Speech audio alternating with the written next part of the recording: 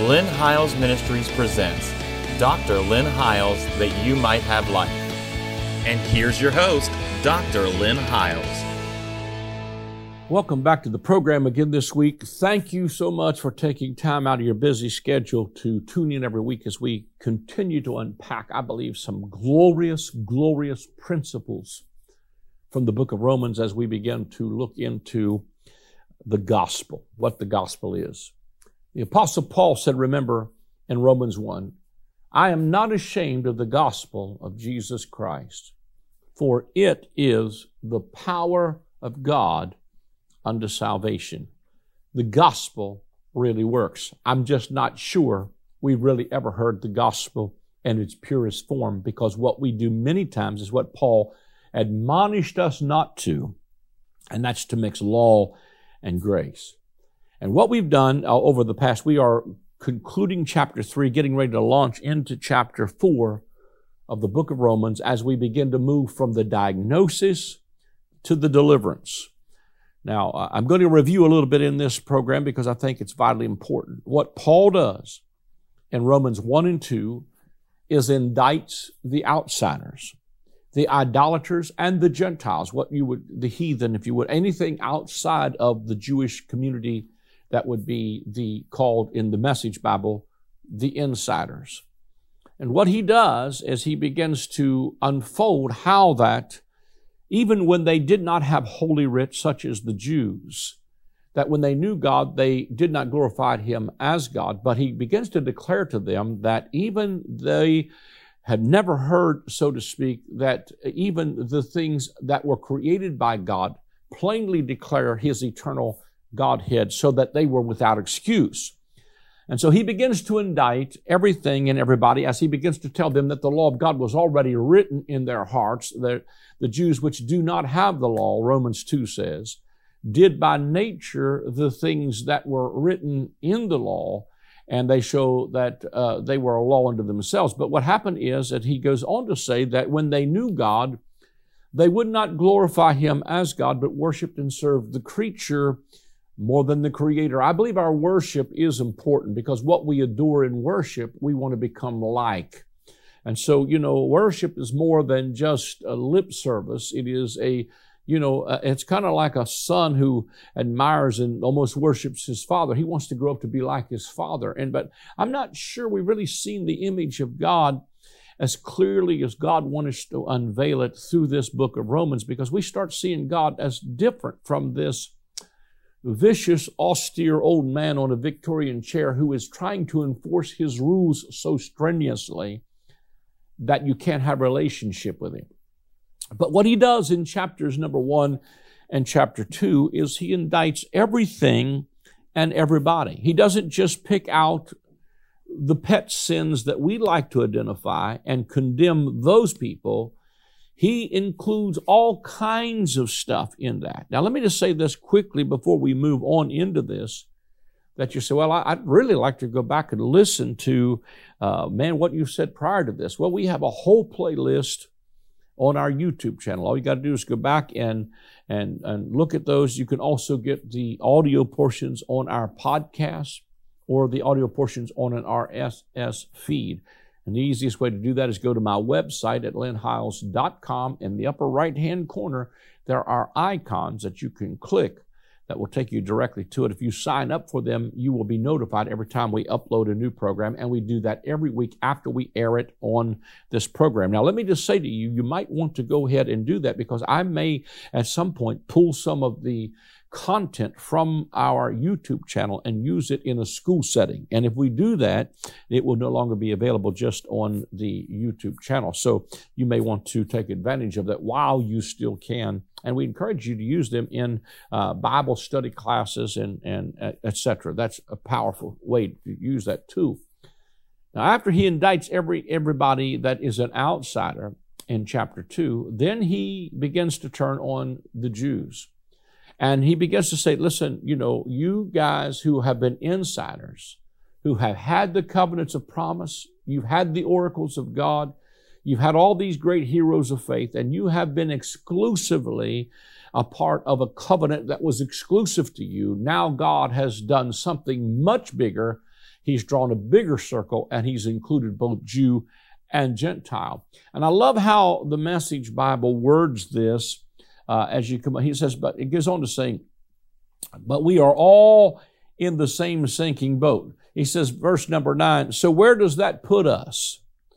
Do we Jews get a better break than the others? Not really, because basically all of us, whether insiders or outsiders, start out in an identical condition, which is to say that we all start out as sinners. Scripture leaves no doubt about it. There's nobody living right, not even one, nobody who knows the score, nobody alert for God. They've all taken the wrong turn. They've all wandered down blind alleys. No one's living right.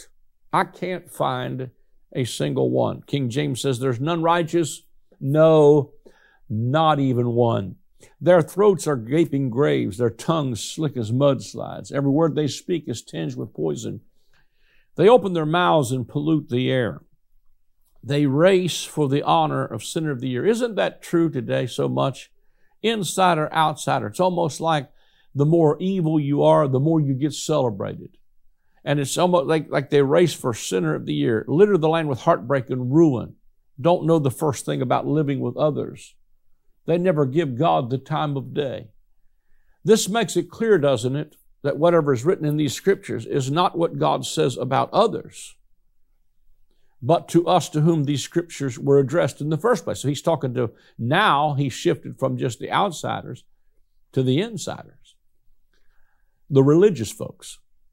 And he's saying, it makes it clear what's written in these scriptures was not just about others, but to us to whom the scriptures were addressed in the first place. And it's clear enough, isn't it, that we're sinners, every one of us, in the same sinking boat with everybody else. Our involvement with God's revelation doesn't put us right with God. What it does is forces us to face our complicity in everyone else's sin. See, this is so healthy for me to get to the place where we realize, I don't care who you are, whether you've been to church your whole life. I think sometimes it's easier to get people delivered from self-righteous religion than it is to get delivered from drugs.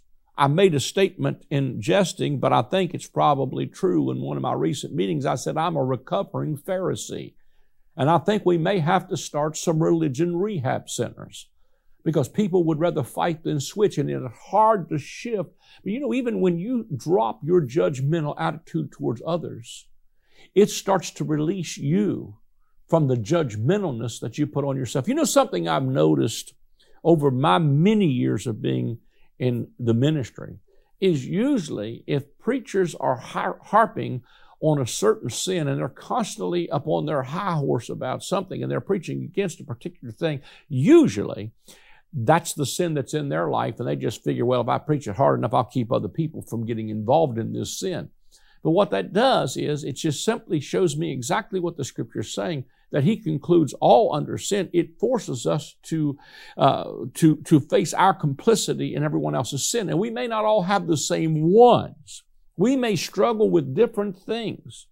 But the bottom line is He puts us in this place where we realize we're all in the sinking boat, same sinking boat. We all start out in the same place, and that is we need a Savior. See, the law was designed not to make you righteous, because the end of the law, there's none righteous, no, not one, but to define and to show how far man had fallen from what God had purposed for our lives.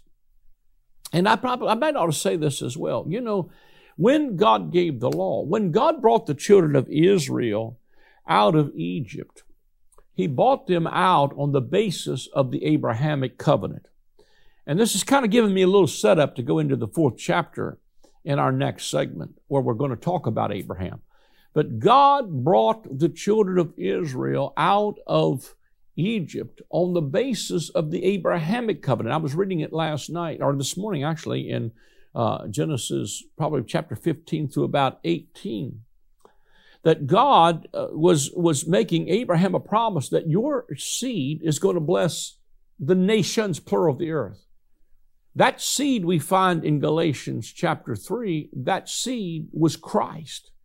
And what he was alluding to is the fact that out of the loins of Abraham was going to come a Savior who would be a Savior to both Jew and Gentile, that all the nations, plural, of the earth would be blessed by him. And God brought the children of Israel out on the basis of the Abrahamic covenant. And that covenant only required faith. And Abraham, we'll see this in the next chapter, believed God. And his faith was counted to him as righteousness. He was justified by faith without the works of the law, because the law had not been given. And so when the children of Israel were brought out of Egypt, they were brought out on the basis of the promise that God made to Abraham. And he even tells Abraham, your seed is going to go down into a land that is not theirs for 400 years. But when they come out, they're going to come out with 400 years worth of back pay. You're going to spoil the Egyptians. And he did that because he made a promise to Abraham that he would raise up a deliverer who would deliver them from the bondage of Egypt. I think it's a great pattern of the spiritual exodus. Don't want to chase this rabbit right now, but the spiritual exodus that God was bringing us out of in the New Testament. Because in Revelation, the 11th chapter, in verse number 8, it says, and their dead bodies, which I believe are symbolic of the law and the prophets, because they have the power to shut the heavens that it rain not during the days of their prophecy, that would be Elijah, and to smite the earth as often as they would with plagues, that would be Moses. So he's talking about the law and the prophets. He said, their dead bodies shall lie in the street of the great city, which is spiritually called, watch this, Revelation 11, verse 8, which is spiritually called Sodom and Egypt, where also our Lord was crucified. Our Lord was not crucified in Sodom or Egypt. Our Lord was crucified in Jerusalem, the centerpiece of Old Covenant Judaism.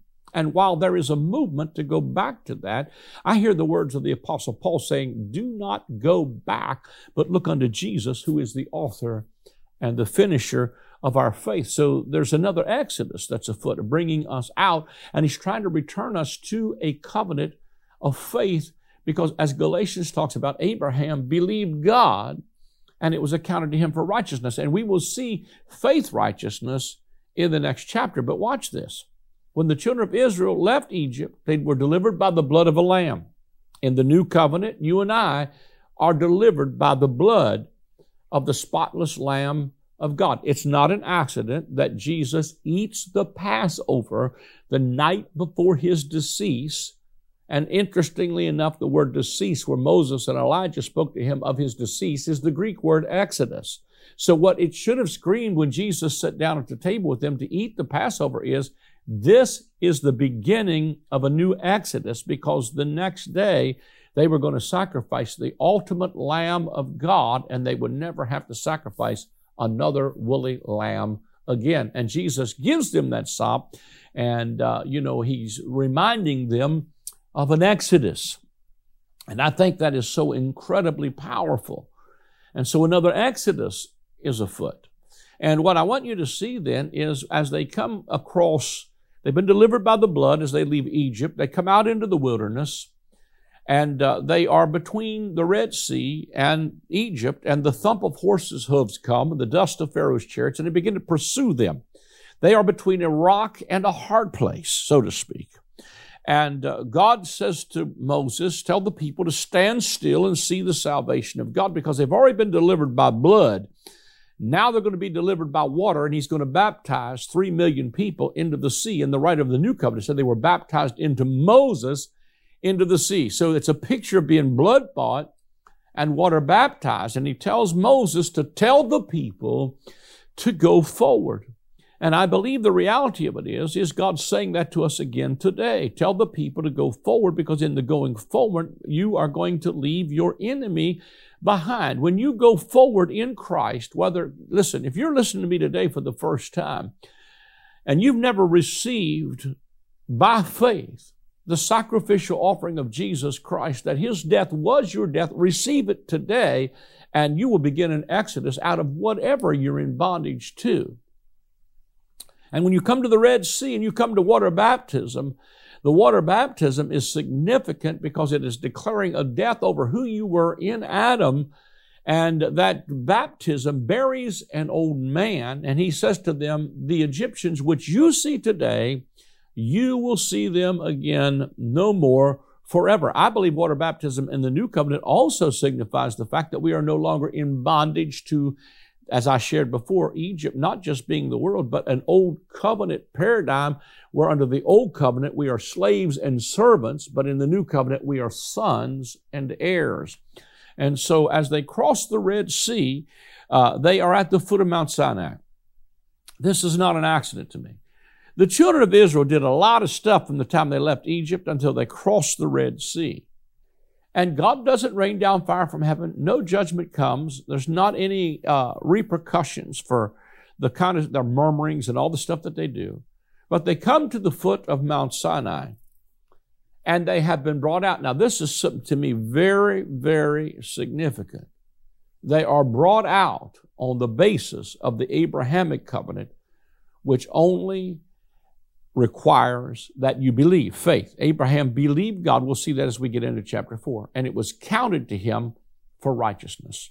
Now, righteousness is given as a free gift, but we access this grace by faith. In other words, we believe into righteousness. With the heart man believes into righteousness, with the mouth confession is made unto salvation. So what happens here is they cross the Red Sea, and God, I can see God being excited because he says, I'm going to make them a whole nation of priests. Everybody, from the least to the greatest, are going to have access to me. I'm going to make a nation of priests out of this Jewish people. They're going to be to me a people, and I'm going to be to them a God. And I can see God excited because he's going to have relationship with these people. As they cross the Red Sea, they come to the foot of Mount Sinai, and God is going to call the people up to the mountain, but first he's going to call Moses up. When God descends on the mountain, he tells the people at this point to stand back, and his glory comes down on the mountain. God meets with Moses, and when he meets with Moses, so terrible was the sight that the children of Israel, Deuteronomy 5 is the backstory to this.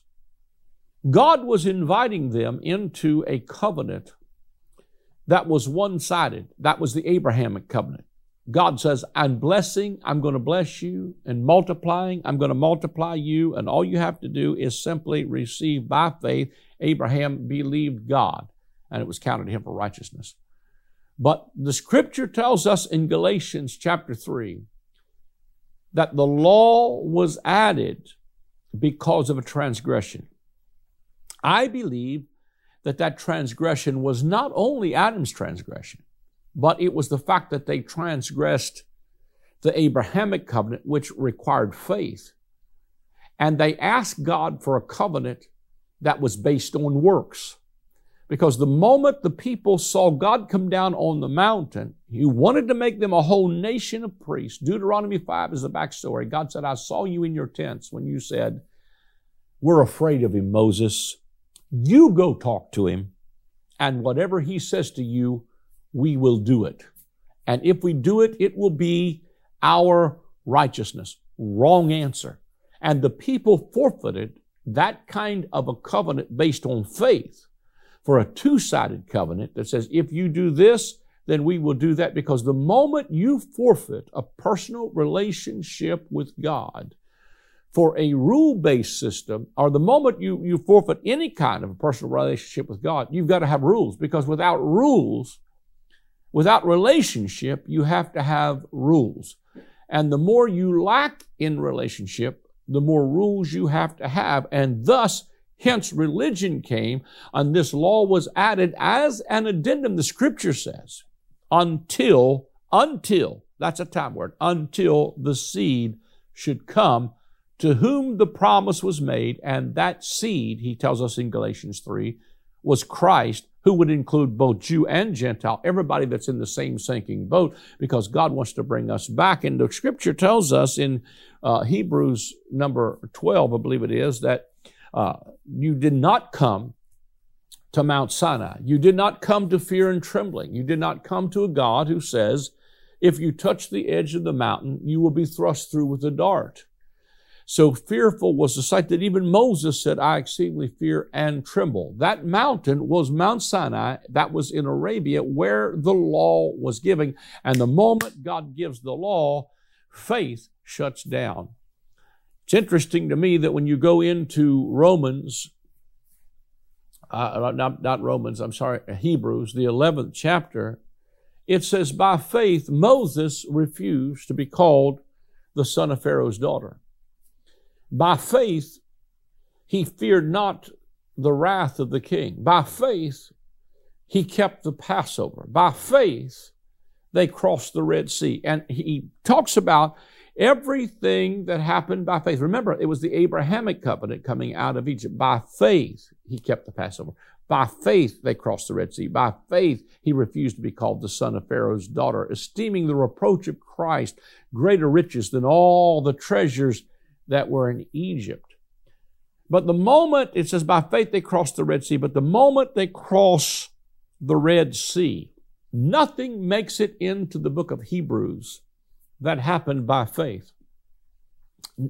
That's the last thing it says about Moses in Hebrews 11. By faith they crossed the Red Sea. I said, God, why does nothing make it into the great hall of faith that happened by faith after Hebrews 11 where they crossed the Red Sea? He said to me, it's because they crossed the Red Sea at the foot of Mount Sinai. When I gave the law, when the law comes, Galatians 3 says, the law shuts up faith, for the law is not of faith.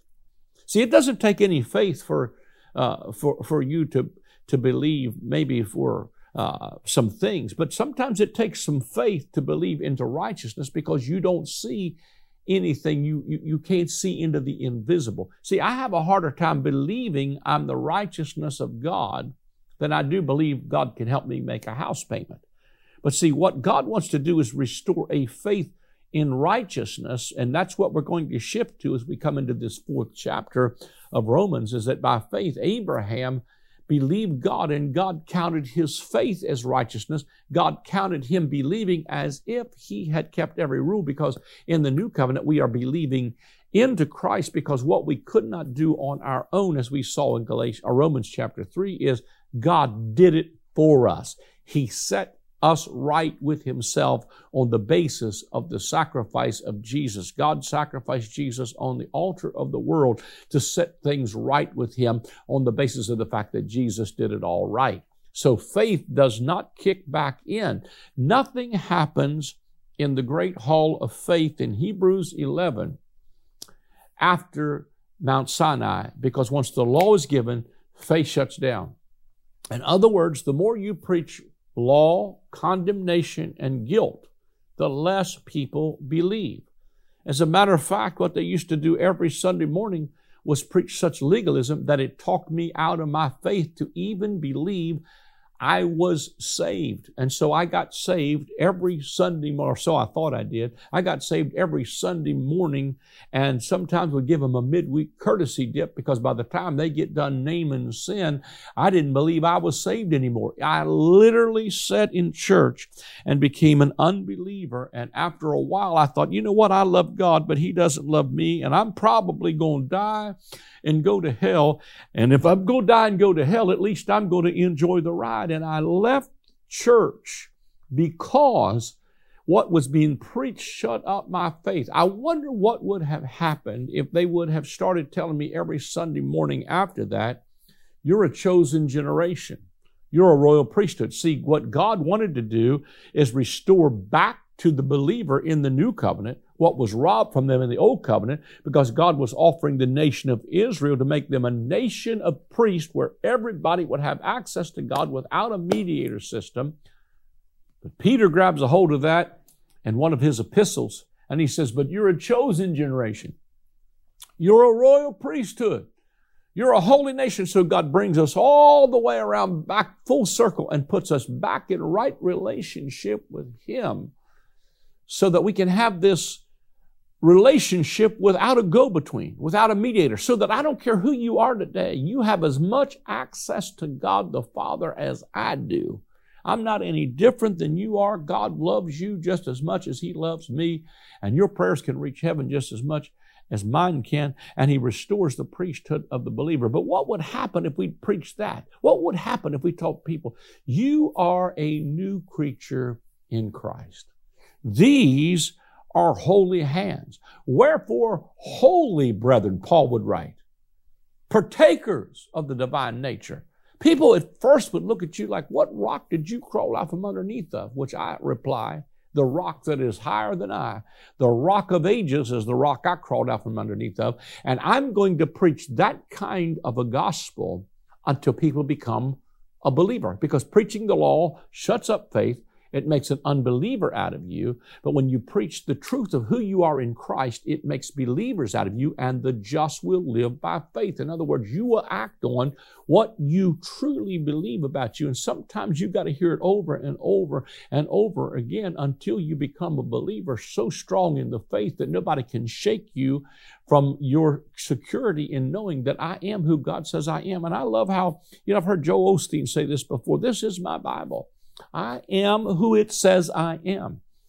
I can do what it says I can do, and I can have what it says I can have. And isn't it amazing that it seems like Jesus handpicked the people we thought were disqualified under the old covenant to show us that, He would heal sinners, He would heal lepers, He would heal Mary Magdalene, whom He cast 7 devils out of, and the moment He does, she follows Him all the way to the tomb and is one of the first ones to celebrate His resurrection. Oh, what I'm trying to do is preach a gospel that says insiders, outsiders, He's concluded us all under sin, but we have now access to this grace by faith, and this grand setting everything right that Jesus did for us, so that as we open the next segment, we're going to talk about the faith of Abraham and how he believed God. It was counted for righteousness. But we're out of time on this segment, so we pray that you join us again next week at the same time. We do need your help. If you'd like to sow a seed into this ministry, we do need your help. And the easiest way to do that is simply go to my website, and there's a place where you can give via credit card or debit card or PayPal. All of that is right there, used through a secure way to give through our PayPal. You can also sign up for a monthly debit if you'd like to become a monthly partner and automatically be done, or a one-time gift. You can also send a check or a money order to the address that will come up on the screen, or you can call the number that's on the screen. Someone will take your call. If you don't get an answer, please call, leave your message, and we will call you back as we have a limited team. So do it today. We need your help. God bless you. Thank you for joining us. I am excited to announce the release of my latest book titled The Great I Am. In this book, we will explore the 7 times in the Gospel of John that Jesus says, I am. When He uses that phrase, it is always in contrast to something from the Old Covenant. For instance, they thought Moses and the law was the door into the sheepfold, but Jesus said to them, I am the door. They thought that Israel was the true vine, but Jesus said to them, I am the vine, you are the branches. As you read the pages of this book, you will discover that Jesus removed the covenant of death and replaced it with the covenant of life. Get your copy of the book, The Great I Am, today.